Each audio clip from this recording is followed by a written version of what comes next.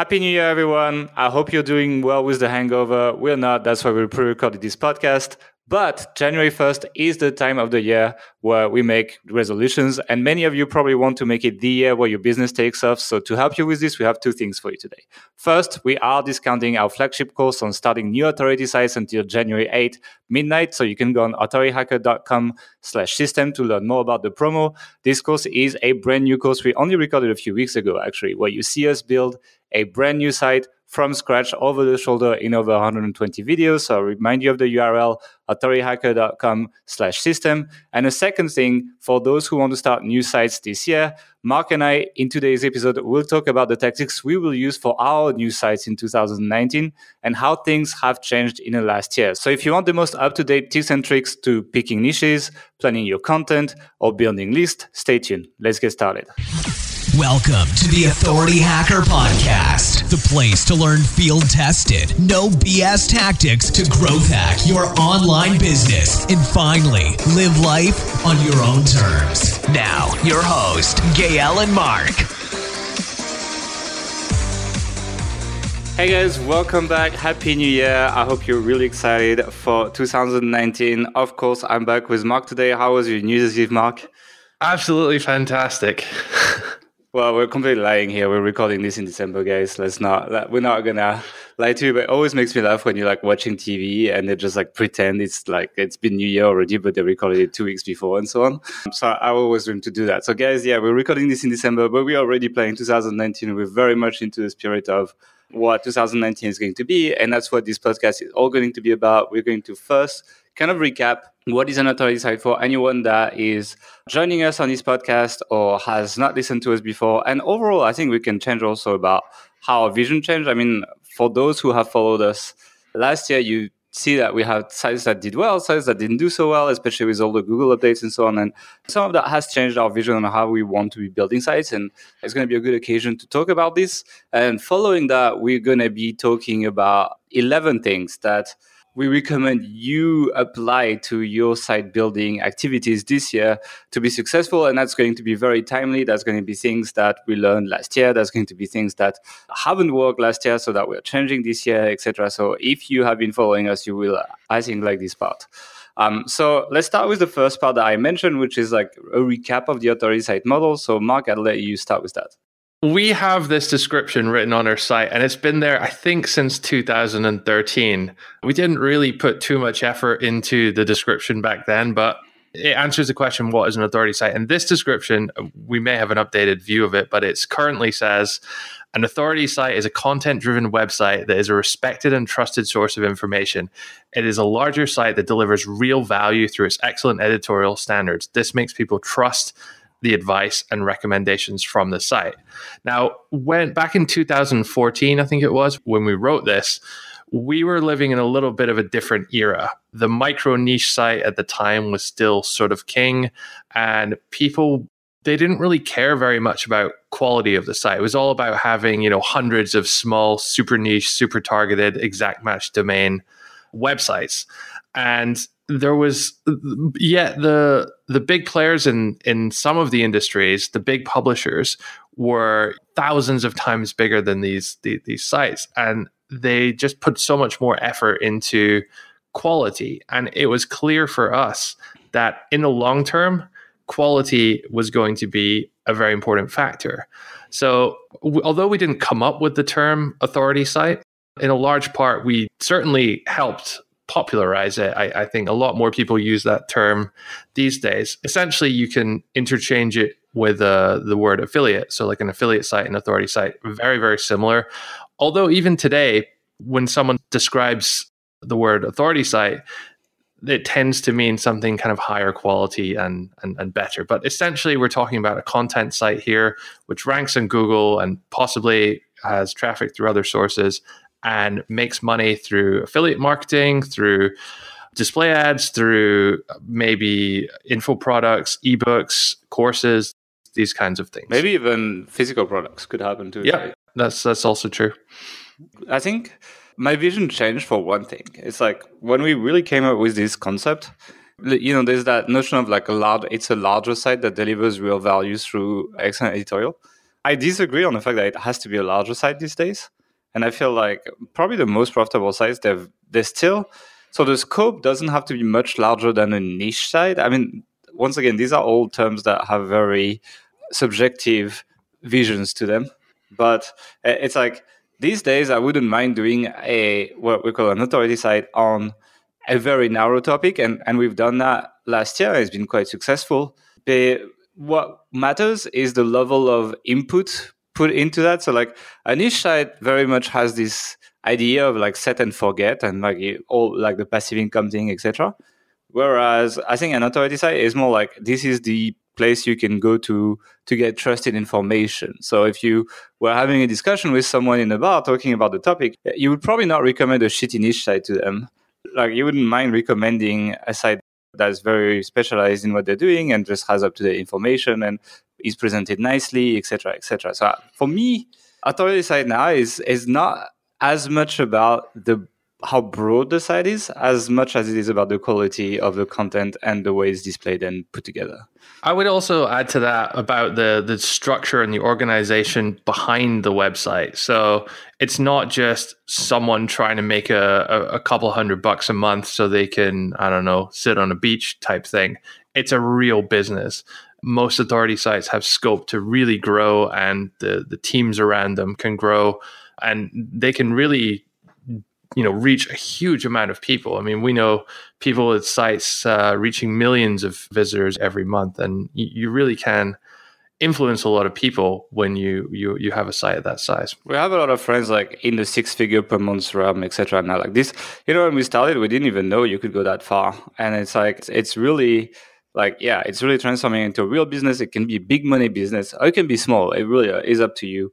But you're gonna have to make the strategical decisions. Like if you want something smaller that is less time taking and not as competitive, you're gonna have to start picking these smaller niches, like I mentioned. Versus if you go into a big, broad consumer market, well, it can be a big business, but as a result, because there's so much money, the competition is also fiercer. So it's something that niche selection also needs to kind of like take into account what you want out of this business these days, Yeah, I also, something else that came to mind. So this is the downside of recording this 3 weeks before New Year, but we're currently, and maybe we can just edit this out, we're currently in the process of selling the site. We currently just sold the site. Nah, we're not going to do that. Maybe. So basically, no, we're not going to edit it. I mean, but one of those two things will be true on the 1st of January, 2019. And what that kind of reminded me of was the idea of a sizable, meaningful exit. And I remember a long time ago, you used to compare it to starting the next Snapchat or Instagram or Facebook or something. In the tech world, the startup world, you have a very, very low chance of having a very, very, very, very high, like $1 billion kind of output if you sell that, as was the case with, I think, Instagram when they sold to Facebook, or YouTube when they sold to Google. So there's that. But with authority sites, you can have a good chance of having a very nice return by having a big exit. Many people in our community have sold sites for 6 figures, even low 7 figures. That's within just a few years of starting it, and with a small team, nothing like overly special, just following the model, working hard and doing a good job. Basically, you can achieve that. And for most people, that's life-changing. You can buy a house, you buy several houses with that. So I think the attainability of very meaningful amounts of money from authority sites is a big plus as well. Yeah, I mean, I think also if you compare to the startup world, the number of people that have started like more than 2 successful startups that have sold for a lot of money is very low. But the number of people who have started 2 successful websites and had 2 good exits is actually higher, I would believe. So the exit is lower than like a super high-end tech startup, and not many people are going to start an Instagram-sized company. But because the chance of success is much higher, it kind of like evens out. And I think you can really be close enough to these like big starting guys from like big authority site exits, surprisingly. So yeah, it's just like, as we said, we're selling a site, we're selling it for like mid 6 figures if it goes through. And, we're starting 3 new this year probably. So it's like, you keep rolling punches in this industry. And I have no doubt that we'll have at least 1 or 2 that will be successful in the new batch of sites we're creating. And you can have exits that are close enough, as I said, to the big Silicon Valley exits across your career, So anything else you want to say about the Authority site model? No, let's get into the rest of it. All right. So now we're going to go through 11 tips we have. And that is more about how we would approach things in 2019. So we're going to just go away from the historical model and think about the things that we talk about when we are planning the new sites that we're starting this year. As I mentioned, we're going to start a few. And the first one I'm going to mention is focusing on high-paying offers. So historically, we didn't really look at this too much. We would just pick any market that looked good on Ahrefs keyword research tool, and the offer was an afterthought. We would usually default for Amazon, etc. And if you're a newbie, it's still a good way to go. Like if you want to make a site that makes 3 to 10 grand a month, it's still viable. It can still work, etc. However, especially from the site that we're selling, like the offers, the payout per sell as an affiliate was much, much higher. And as a result, it was really much easier to go to 5 figures a month, like under a year, like really quickly, without even trying very hard. It was just a side project and it worked really well. So I'm not saying that you shouldn't do Amazon. There's niches on Amazon where you can make more than $10 per product sell. And I think that's probably the niches where I would look at even more. But overall, that's my experience. Like, go for high-paying offers. It's going to be easier to grow your revenue higher with about the same amount of effort. Do you want to say something about this one? Yeah. So for us, we are looking for high competition because it's indicative of good returns, right? And we're, I would say, fairly decent at matching the competition in many niches. If you're brand new to this and you've never built a site before, then don't do that, obviously. You want to set your bar a little bit lower, aim for job replacement income initially. I think what was so good about the site we just sold / are in the process of selling was that it was very encouraging early on. After just by making a few sales, like the first few sales come in, you already start getting to $100 in like, I don't know, can't remember how many months, like 3 months after we started or something. And that is really good because at the start, usually for the first 6 months, 9 months, 12 months, something like that, you're spending money, unless you're creating the content and doing all the work yourself, but you're spending money on hiring people, on outsourcing content, on outsourcing link building, these kinds of things. And it's a long feedback loop until you start getting a return from that. So it's just it feels very safe when you start getting a return quickly like that. And it's quite meaningful. And it also, as you start to scale, it allows you to put more money into it faster. Like you earn back what you've invested very quickly, and then you're more comfortable with growing your investment, hiring a second writer or a third writer, or like really, really growing other areas of the business fast because you have that income. So it just speeds up the whole process, basically. Yeah, I remember at the time we did an Authority Hacker launch when the Authority Hacker Pro, I think, launched just at the time when the site started making its first sales. It was like a 6-figure launch, and we were still more excited about making like 3 figures from this new site. It just like it was really exciting. It was just like we were seeing the potential, and it fulfilled the potential in time. So that was pretty cool. Okay, let's jump on to the next tip, which is pick off the beaten path niches. So it's like it makes me laugh because I'm thinking about the Authority site system, right? So we built a new site in this new version of the course that we just released literally at the end of last year. No. Yeah, I guess struggling at the end of last year. And when we do a new version of this course, we build a whole site from scratch. So you see us build a whole site from A to Z. Literally, I don't know which niche we're going to go into when we start. And when we finish, the whole site is ready to rank, etc. And the funny thing is, because now we're getting a decent amount of reach, any niche I pick, there's going to be people complaining. People will be like, "Oh, like I'm in this niche, you're gonna destroy it, etc., etc., etc."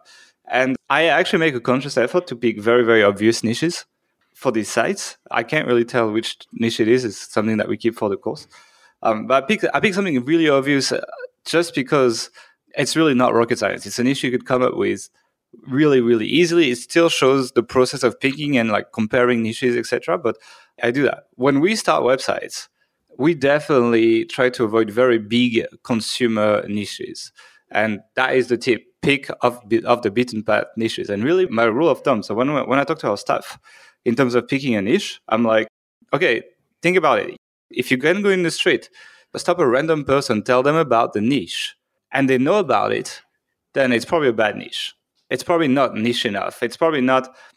And there's several reasons for that. First, big publishers are slowly getting into major consumer niches for affiliate keywords. So bestproducts.com, Wirecutter, obviously, and several others are just going to write about the really big niches. So the competition is going to be higher. Second, people for really broad niches, there's probably a shop around where people live where they can buy items. So if you talk about items and people don't click on your links, but rather just go to the shop and buy it, you're not getting paid for it. Usually, when you pick these off the beaten path niches, it goes together with the advice that we talked about previously, which is high-paying offers. Usually, high-paying offers are more for very niche products. So it's like, like some really special skin cream ointment or something that you can't really find in your average pharmacy or, some kind of like bio makeup or whatever. I'm just taking random niches that I would probably not pick, but just to give you an idea, the kind of stuff that would be really hard to find in a shop and you'd need to order it, etc. And that's the kind of stuff that works really well. So I know a lot of people like technology as well. It's like a lot of people want to do niches that they like. And so a lot of people just like their phone, really, or just like their computer or something like that. I think it's when someone's sitting at their computer trying to decide what niche to go into, they're just like looking around, and usually you'll have a computer and a phone around you. So it's like quite an interesting one as well, because most people are making buying decisions about a phone every 1 to 2 years. So it's an interesting one personally, but it sucks as a marketer to be in that space. I would literally make like video game sites, etc. if I could. I just enjoy it, and I would do that. But that would be a terrible, terrible market decision, and we would probably not make much money. So I just play video games on my leisure time, and I just go back to actually doing real work and making real money when we actually do work. So a good part of the reason why that's the case is because a lot of people are talking about video games for free just because they enjoy it. Yeah. It's like they're hugely passionate about it. And a lot of video game players are online, have websites, YouTube channels, Twitch streams, all that kind of stuff. And so there's just a lot of content out there already that people aren't trying to monetize and are just putting out because they're passionate about it. So it's tough to compete if you're coming in with a commercial angle. It's not just that. It's like gamers just don't have that much money. They play the same game forever and they just don't spend that much. They run ad blockers. They're just a terrible market. It's not true. There's a couple keywords that could be good, like best gaming mouse, that kind of stuff. Like if you can rank for these kind of keywords, you can make decent money. But like, it's just not that big of a market and it's super competitive. It's just not that great. So overall, pick stuff that's off the beaten path. And that also goes with the stuff of like, getting with these narrow niches. It works better and you'll make more money if you pick something that you talk about to your mom and she doesn't know what it is. I think that's a good rule in general. So, and also it's really worth it to spend a lot of time in niche research. So like, I'll be 100% honest. Like we quote unquote outsource some of our niche research to our staff. And the first round of niche research, they came, and Mark, just before we have the call with them, is like, "Oh, we're going to finalize the niches today." And I'm like, "No fucking way!" And little do you know that a lot of these niches were like very mainstream niches, and we just said no to all of them, and we send them back packing and do it again. And the thing is, like, an hour spent on niche research and making a better decision will save you 10 hours, 20 hours of grunt work, link building, and just fixing your bad decisions later. So it's worth just sitting in front of, we use a Dynalist to pretty much do any kind of brainstorming. So it's worth spending a couple more hours hanging out on Dynalist, listing stuff out, rather than just making a bad decision, going quickly into building the site because it's exciting to install WordPress, and then just struggling for 1-2 years because you made a bad decision. I think healthambition.com was definitely a good example of that. It's just like, I think we should have spent more time brainstorming a more narrow niche. This site has done well for us, mostly because we know SEO quite well. But overall, like, I think we could have done better by spending more time picking a better niche. All right, so the next point is build fewer pages, but rank all of them. That is another change that we're applying to the way we run our business. So we used to be the guys that like scaling stuff and building processes. So the way it would go is like, we would be like, oh, we need to create like blog posts regularly for our website. And Mark is really good at building systems, sometimes a little bit too good, to the point where he's like, you know what, we can, like, I've built a system, now we can write 60,000 words per week for our website. I need 300 keyword ideas per month or something like this. Like, typical. And what would happen is, yeah, we were able to write these words, but keeping track of all of them, optimizing them, making sure they rank for the keywords, making sure they don't get outdated, etc., was not something that we were ready for. We were ready to just produce content and mass publish it. And as a result... It's a typical case of scaling too fast. If you don't have an imperfect process, which you scale and you scale it well, you'll have a very big imperfect process. Surprise, surprise. So for us, where we were missed out on a lot of the optimization stuff, and just really like a lack of, I think, focus. We were touching so many different areas with that site that it was kind of a bit all over the place, really. And the quality started to suffer a little bit. We still did a fairly decent job of it. It was okay for that, I think, but yeah. Yeah. The problem is, like, the optimization was wrong. There was a lot of, like, we didn't figure out 100% of it.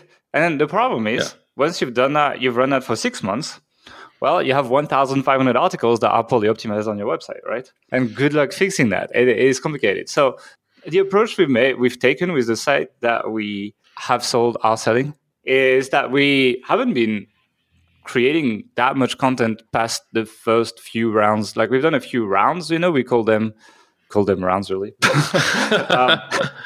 The naming committee was out in force that day.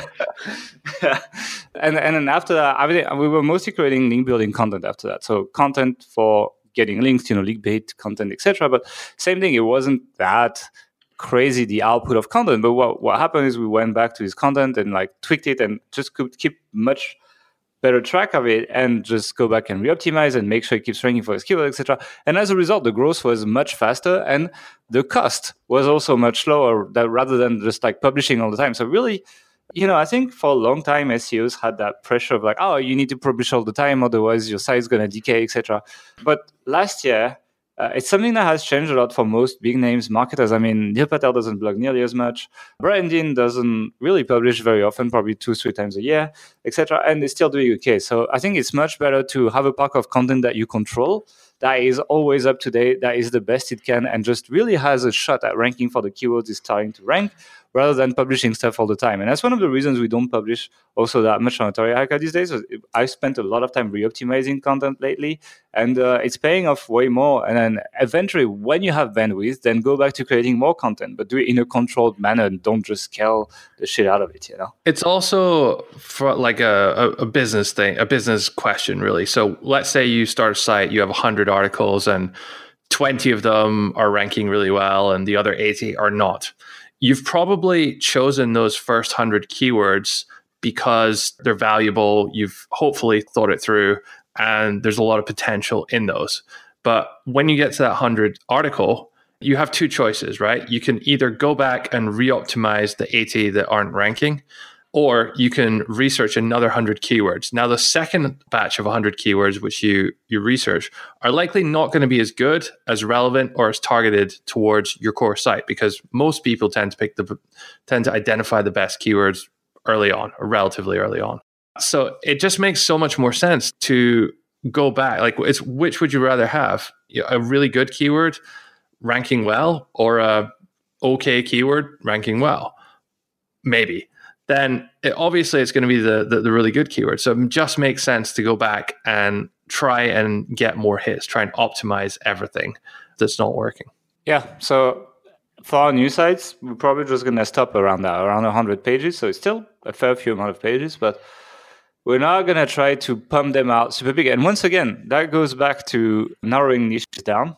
usually people would pick really broad niches because it had so many keywords. But if you kind of take this approach, you don't need that many keywords. You just need like 50 to 100 good keywords.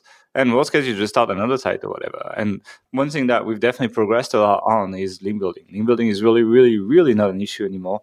So that starting new domains is less of an issue as well. And we can just do more narrow sites and rank all of them and just do many of them. So yeah, overall, this approach, build fewer sites, but rank all of them, make all of these pages great, etc. It's a lot of work now for the sites we're still running to take this approach and just update all this content, etc. But we're seeing gains that are much faster than publishing new content, which is really nice and exciting, actually. I think in terms of like actionable steps here, if you already have a site and you feel you might be in that situation where you have a lot of stuff that doesn't rank, but you haven't really tried to fix it, the first step to get a handle on it is just to do an inventory of your content. And that's just a simple Google sheet, list everything out. What's the keyword it's targeting? What's its rankings? What's its traffic in the last 60 days? These kinds of metrics. And very quickly, you'll be able to see groupings that are doing well and groupings that are not doing well. And then you can decide how you want to tackle each of those accordingly.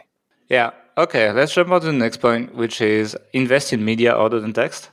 So same, I think we built these show notes really well because it's kind of flowing really well together. But if you're going to be building less pages on your website, and overall you're just going to be saving money compared to like doing this mass scaling that we used to do, what you can do is you can invest more money into each page. And that's going to give you a much better shot at ranking. So what we've done a lot in 2018 is we've used illustrators to build branded illustrations. So we didn't really do infographics.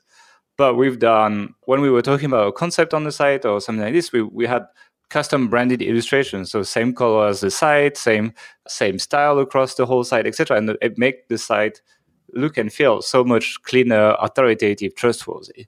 And I'm pretty sure in 2019, we're going to spend a lot of time on YouTube. I would expect YouTube to ramp up in February for Authority Hacker, so you might see some of that. But for the other sites, we'll probably do a bunch of YouTube as well. But what these illustrations, videos, and all these other things that you can invest in do is they increase your time on page as well. They will probably get you links. People will steal your images and then you can email them and ask for a link and so on. They will get you embeds, etc. And overall, these things also get you a bunch of social media activity, whether it's on YouTube. You can get activity on Pinterest with images. You can get all of that. And these things do bring results in SEO. I mean, like my fiance is basically running a site that's 100% based on Pinterest initially.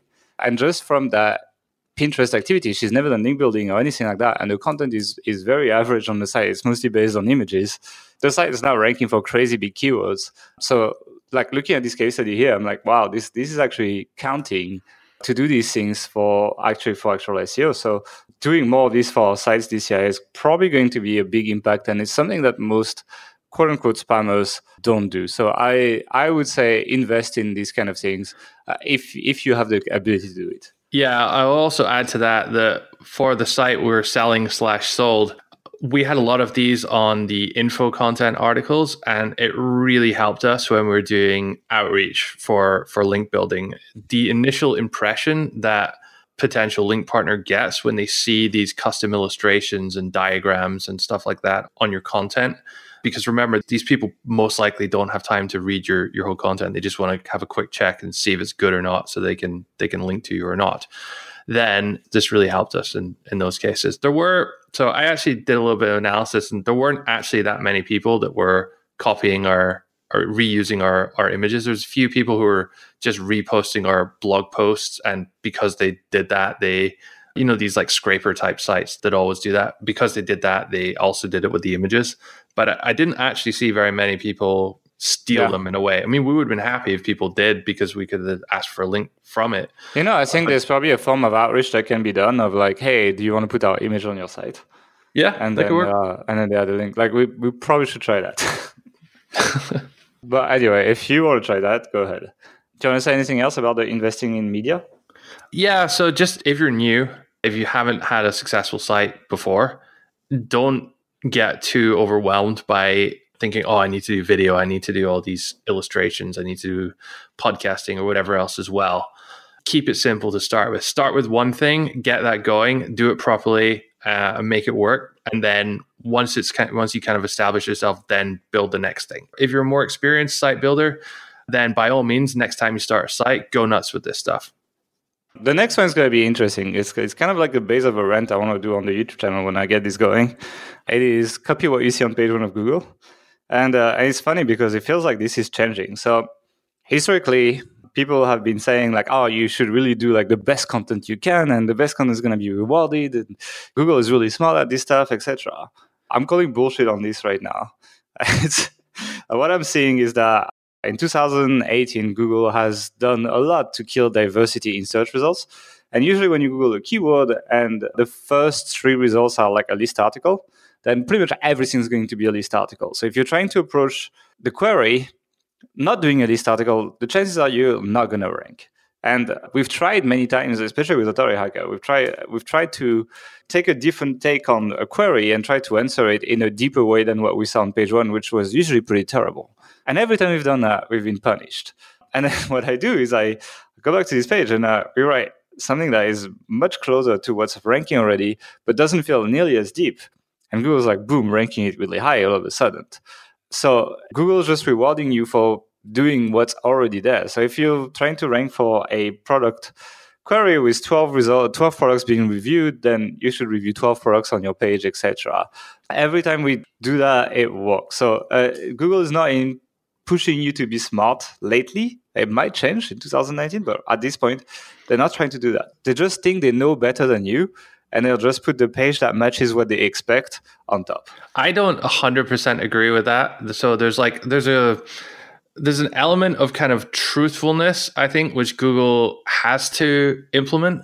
So if you search for, is the world flat on Google, what would be the ideal outcome for you? Do you want to see 5 results saying yes and 5 saying no? Do you want to say 10 saying yes and 1 saying no? I agree. But like the problem is they don't differentiate between things that can be debated and things that are facts, you know? Well, I mean, it's a fine line. It's often very difficult to decide that. You know, if you want to take something more controversial, like, are vaccines safe? Yeah, okay, that's a tough one. There are a huge amount of people who believe, for whatever reason, that it's not.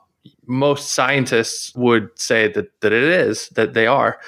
And Google would agree with those scientists because it displays, I think, 10 results. I just did a quick Google in the UK version, at least, saying that, like, you know, the CDC and the National Health Service in the UK, who all, of course, say yes.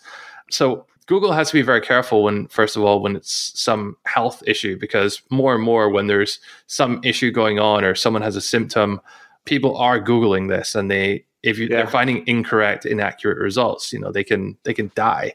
I just saw some article yesterday, I think it was, where someone had read some kind of like hilarious potion recipe or something on, I think it was Reddit or something, and then drank it and died. So this kind of stuff can happen, and so Google has to be careful with it. Now, if we move away from the kind of life or death situations to something more practical, like what's the best office chair, where there's more subjectivity and personal views can kind of come into it. I think, and this is probably like way off, but I think what's happening is there's some kind of attempt to understand what the best one actually is through understanding what the majority of people at scale are saying, and not entirely saying that is now the one and only truth, but taking account of that a little more than they used to. So I think that's why we're seeing less diversity in search. I think copying number one is, I wouldn't say do that specifically. I would say maybe like look at the structure of the articles which are ranking top. So if it's, I don't know, weight loss tips is the search term, and then the top 3 results are, you know, 12 weight loss tips, 9 weight loss tips, 11 weight loss tips, these kind of things, then you should probably write 26 in our case, actually. Yeah, you won't believe number 9. In that case, you should probably write a list post as well. If you write a guide to lose weight, Google is likely, I believe, to think that you're not really addressing the intent or what people want from that keyword, even though the topical relevancy of weight loss in that case is is similar. So I would say be inspired by the structure of those ranking for a keyword already. But where the danger lies is in just rewriting their articles. And it's not always bad, because if you do that and you do it very, very, very well, then you have a good piece of content. There are, I don't know, in certain times, ethical things come up. You know, how much were you influenced or not? I don't think there's any legal issue with rewriting someone else's content, for the record. However, there's a real risk here with turning into just like a mediocre copycat. And there's a lot of people out there who will just look at well-ranking sites and then say to a writer without much care, hey, go write this article, make sure it's 1,000 words or whatever. It'll come back, they won't check it, they'll publish it, and they've just kind of made a slightly or significantly, in some cases, worse version of what's already out there. And surprise, surprise, they get nowhere. So you really have to be careful that you don't kind of go in that direction. Yeah, but overall, also don't try to be too smart and emulate heavily what you see on page one. That would definitely be a recommendation if you want to do well on Google. I think we're going to close that debate. Otherwise, that can be a whole podcast. I'll probably make a YouTube video about it, because I feel like this is something that needs to be talked about. But the next one kind of flows into this. So it's kind of interesting, because if you basically look at what's happening, Google is reducing diversity in content on page one, right? So standing out with your content is still possible with things like, investing in media, doing videos, doing illustrations, doing all of this. There's still ways to stand out, but still, to an extent, there's less, you can build a little bit less of an edge with content. Therefore, other things are going to start counting more for you to build an edge. And one of these things is probably, from what we're seeing as well, going to become technical SEO. So things like site speed, things like mobile experience, things like cleanliness of your code on your site, and so on. And just like all these things like, site structure and so on. All these things will really, really impact your rankings more. I mean, I'm not saying it's going to be the main thing. Your main thing is still going to be content optimization and links. But the thing that comes right after is going to be that. And it's something that I spend a lot of time doing these days. It's like just using things like the Ahrefs site audit and a tool called Website Auditor as well, which is pretty good. And there's a free version you can download online. Just Google Website Auditor.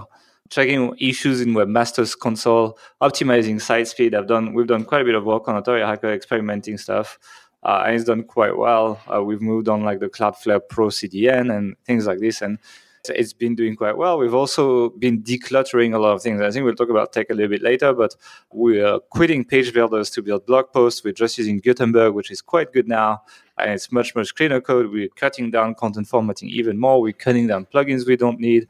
We are putting all our sites on high-quality hosting services. Everything has a CDN. Actually, now to that extent, as it's becoming more important, hosting services like WPX hosting are becoming more and more interesting, because it's a bit of an edge over something like SiteGround. It's a bit faster, it's a bit nicer. They have a built-in CDN and so on.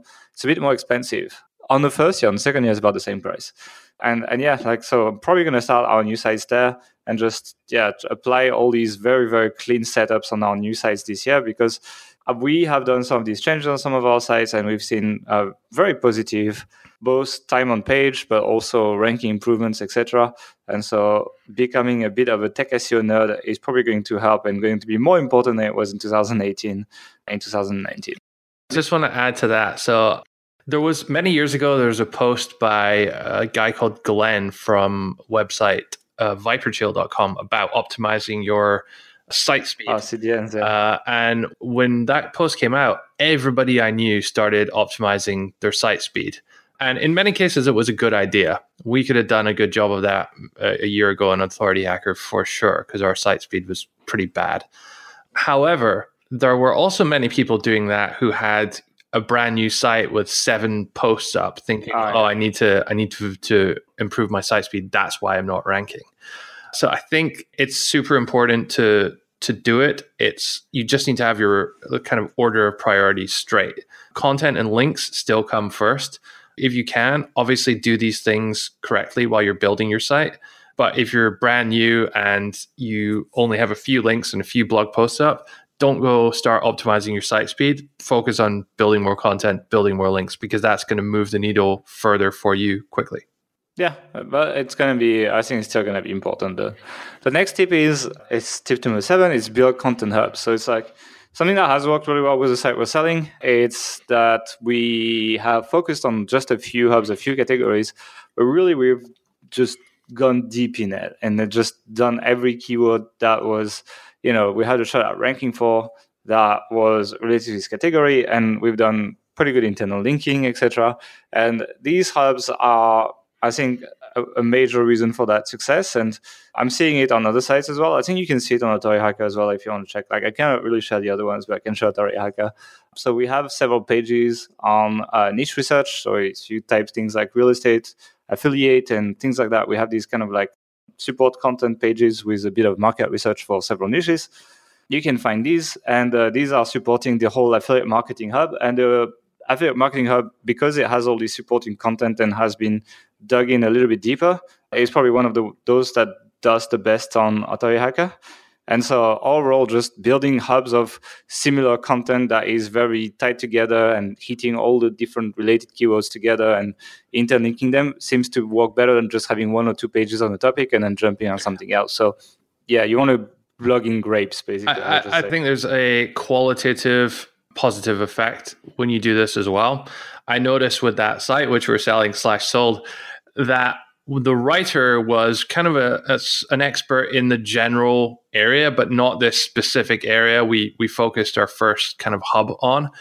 And as we went through that, just by writing about that every day for, a year and a half in this case, it really, the content became a lot better. The topic knowledge became a lot better. And you just get really kind of on point with every little thing going on in the industry. And you can create just much, much better content. Opposite example of that is with Health Ambition. We had one writer who was very, very good and a personal trainer and kind of generally super knowledgeable about health. However, we were asking her to write, on Monday, a couple of articles about multivitamins and omega-3, on Tuesday to review the best treadmills, on Wednesday to talk about the best, I don't know, I can't even remember some of the other stuff we're talking about, hand grip exercises, on Thursday to talk about doing yoga, and on Friday to talk about how to stop farting, basically. So though it was all health, we didn't really go deep into any of those topics to the same extent that we've really done with this other site. So I think that's worth bearing in mind as well. Yeah. Do you want to do the next topic? Yeah. So on-page optimization is a must. We neglected this for so long just because, I don't really know why. I think because our content plus links formula just worked so well for so long. But as the market's matured more, as competition has come in, which also starts doing content well and building a decent amount of links as well, that on its own was sort of stopped becoming enough to rank, really. I mean, obviously you can still do it in some niches, but in general, the formula used to be content and links. Now it's optimized content and links. So you can buy a lot of SEO courses out there, which will kind of pay lip service to on page, and it says, okay, install Yoast SEO and make sure all the boxes are green, basically. But that's not really SEO. What's the plugin I forget that we use now? Is it SEO Press? Yeah, we use SEO Press. It's pretty good. It's cheap as well. The free version doing as much as Yoast, if not more. And the paid one is like $39 for unlimited size per year or something. So it's not very expensive. So SEO isn't just ticking these boxes. That's a start for sure. But it's just a lot of very small optimizations that really, really do add up. One thing which is probably one of the most important areas here, I think, is around like keyword density and sort of related like TF-IDF, something which we neglected for a long time. You can definitely over-optimize keywords unwillingly or unknowingly. So there were times when we were writing an article and our keyword density for the main keyword was just a lot higher than it should have been. And that can actually count against you in some cases. So we've been experimenting with tools, Clearscape, I always forget how to pronounce it. Clearscope last year. And what's the TF-IDF one you're doing? Website Auditor. That's the same one I mentioned, actually. I've also been playing with Page Optimize Pro. Yeah, we had a little play around with a tool called Cora as well, which does like really advanced on-page optimization, though it's a little difficult to draw actionable conclusions for what you should Cora is very overwhelming. It's very good. It's the best data, but it's super overwhelming. It's very hard. Like if there's like one page you really care about, it's kind of useful. Doing that on every page on your site, it's quite unrealistic. Yeah, you need to sort of develop a framework to interpret the data and tell people what to do. Otherwise, you just need to be really smart when you're like, you have a really, really smart person with lots of experience using it. But these tools, Cora and Page Optimizer Pro, they work on correlation analysis. They look at the top sites, what they're ranking, the top sites for keyword, and they analyze lots of different kind of metrics. I think Cora has like 100 and something different things it can analyze. And that's like simple things like word count, number of images, but also gets more advanced, like some of the technical aspects of page load speed or size. I can't even remember which one. And like the number of H2, H3, H4 type content in your structure.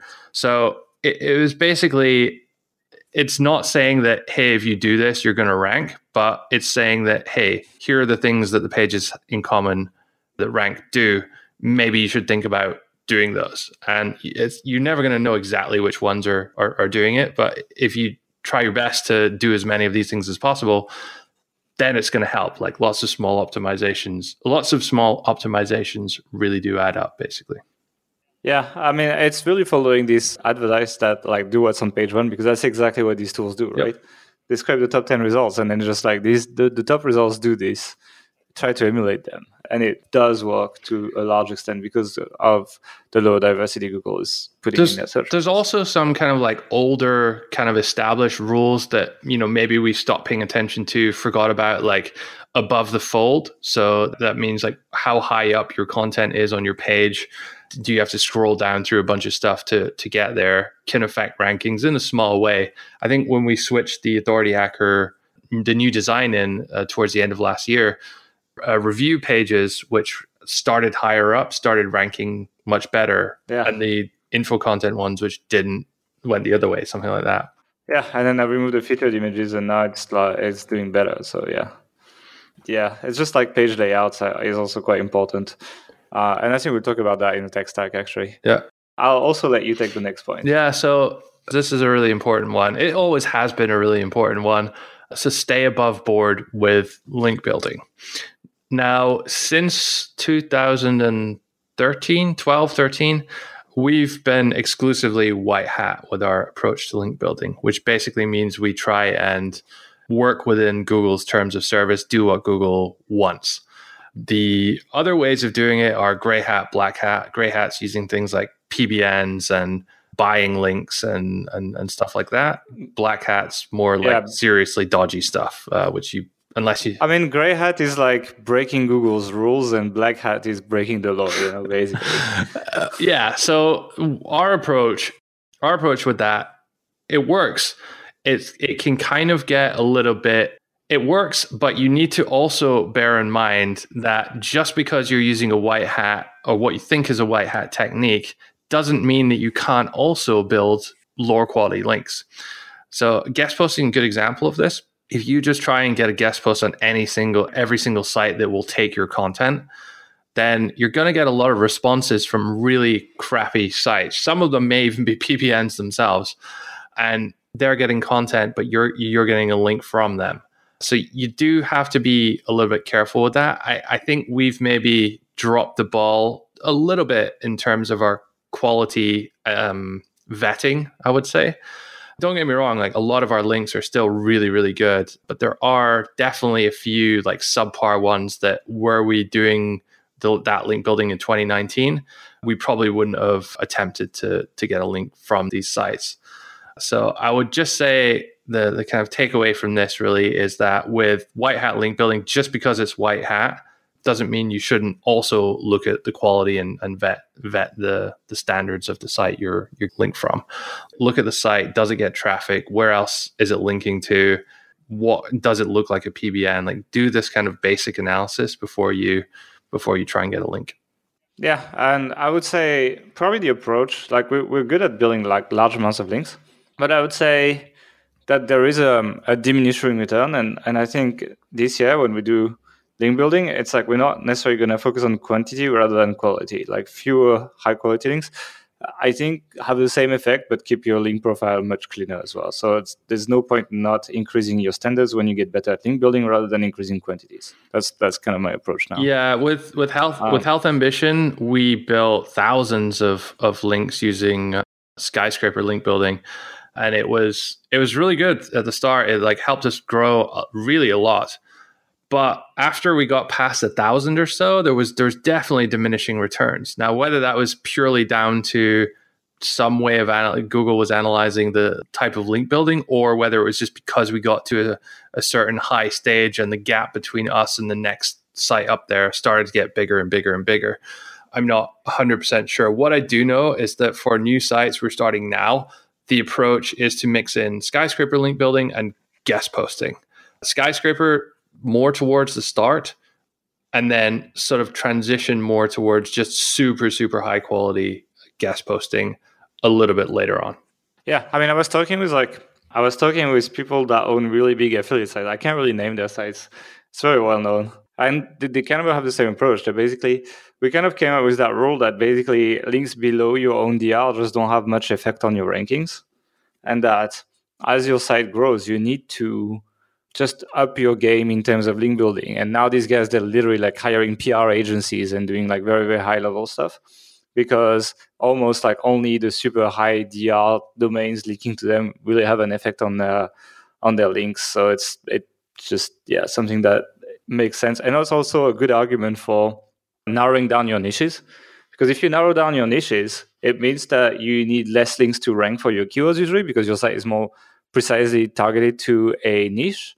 And as a result, you don't need to necessarily get to this point where you need to like hire PR agencies to rank for stuff, because you don't need that many linking domains to do well in your niche. And maybe there's an argument that it would make more sense to have several smaller sites versus one big site in this case, Yep. So it's an interesting approach, and it's kind of like, it's not a correct rule. I don't think like links below your own DRs don't count, but it just gives you a good framework of how to think about it.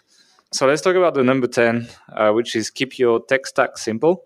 So we mentioned earlier that technical SEO is going to become important, and bloated tools will mess up your site tech. So we are very guilty of this. We used to overcomplicate things when we build websites, and also there just wasn't many very good tools to build websites when you're not a developer available. And what we've known is that when you overcomplicate things, managing sites becomes more and more difficult.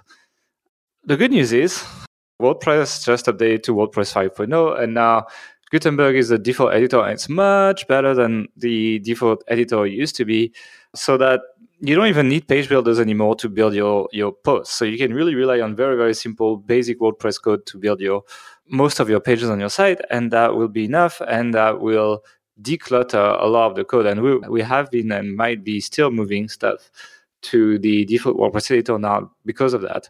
Fancy themes also are not important, so usually focusing on the most simple WordPress themes, the fastest, is a good idea. We use Astra, GeneratePress is good as well.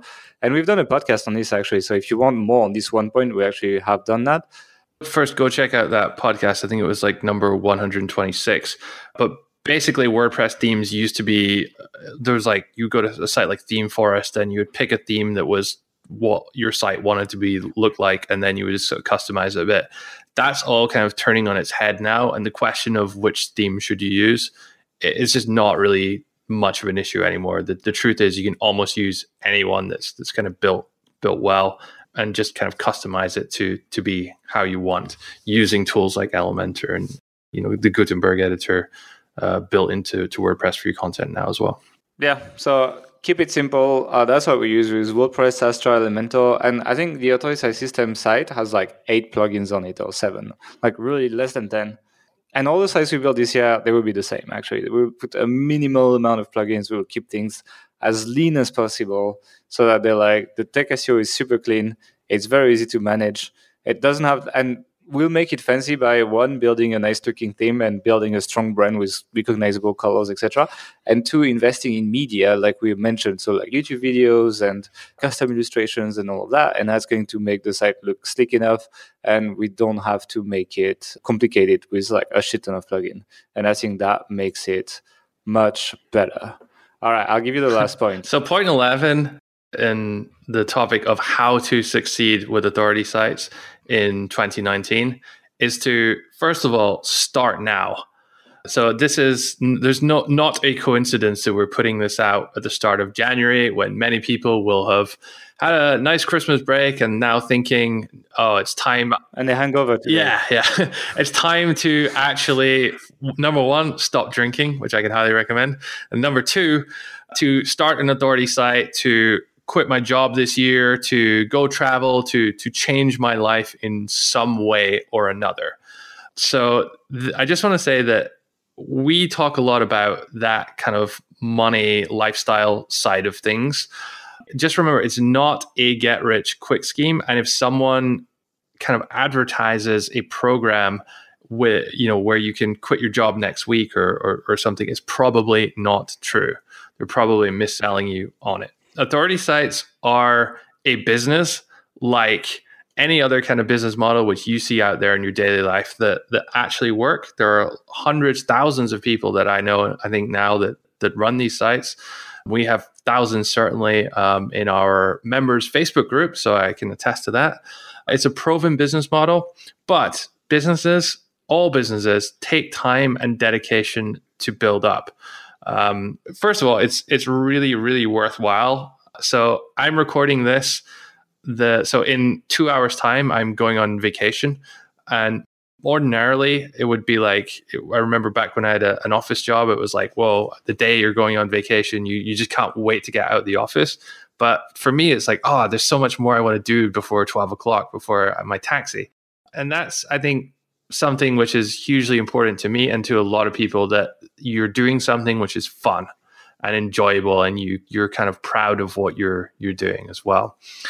It also has allowed us to have just an infinite amount of freedom, which we never had before. So again, I'm going traveling to New Zealand for 3.5 weeks now, and I'll bring my laptop. I'll do a tiny little bit of work, but for the most part, I'm going to be on vacation.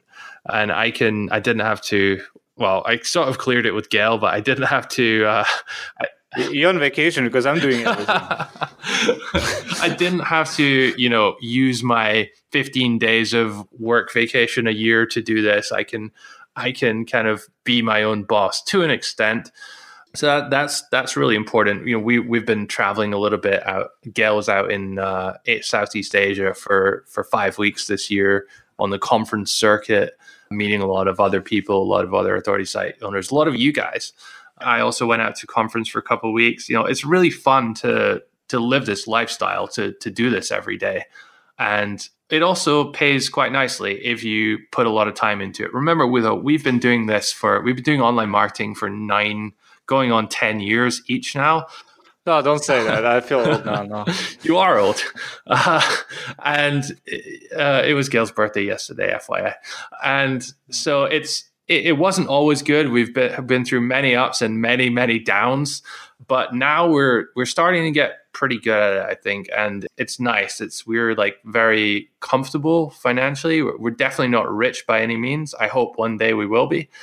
It's a good way to make a living, basically.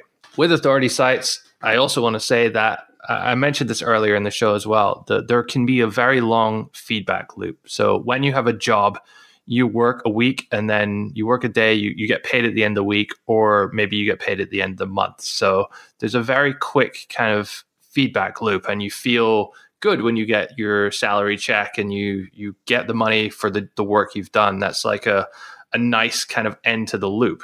With an authority site, and with any business really, but especially with a new website that brand new Google hasn't seen before, that time from initial work to payback can be very long, 6-12 months in many cases, even longer sometimes.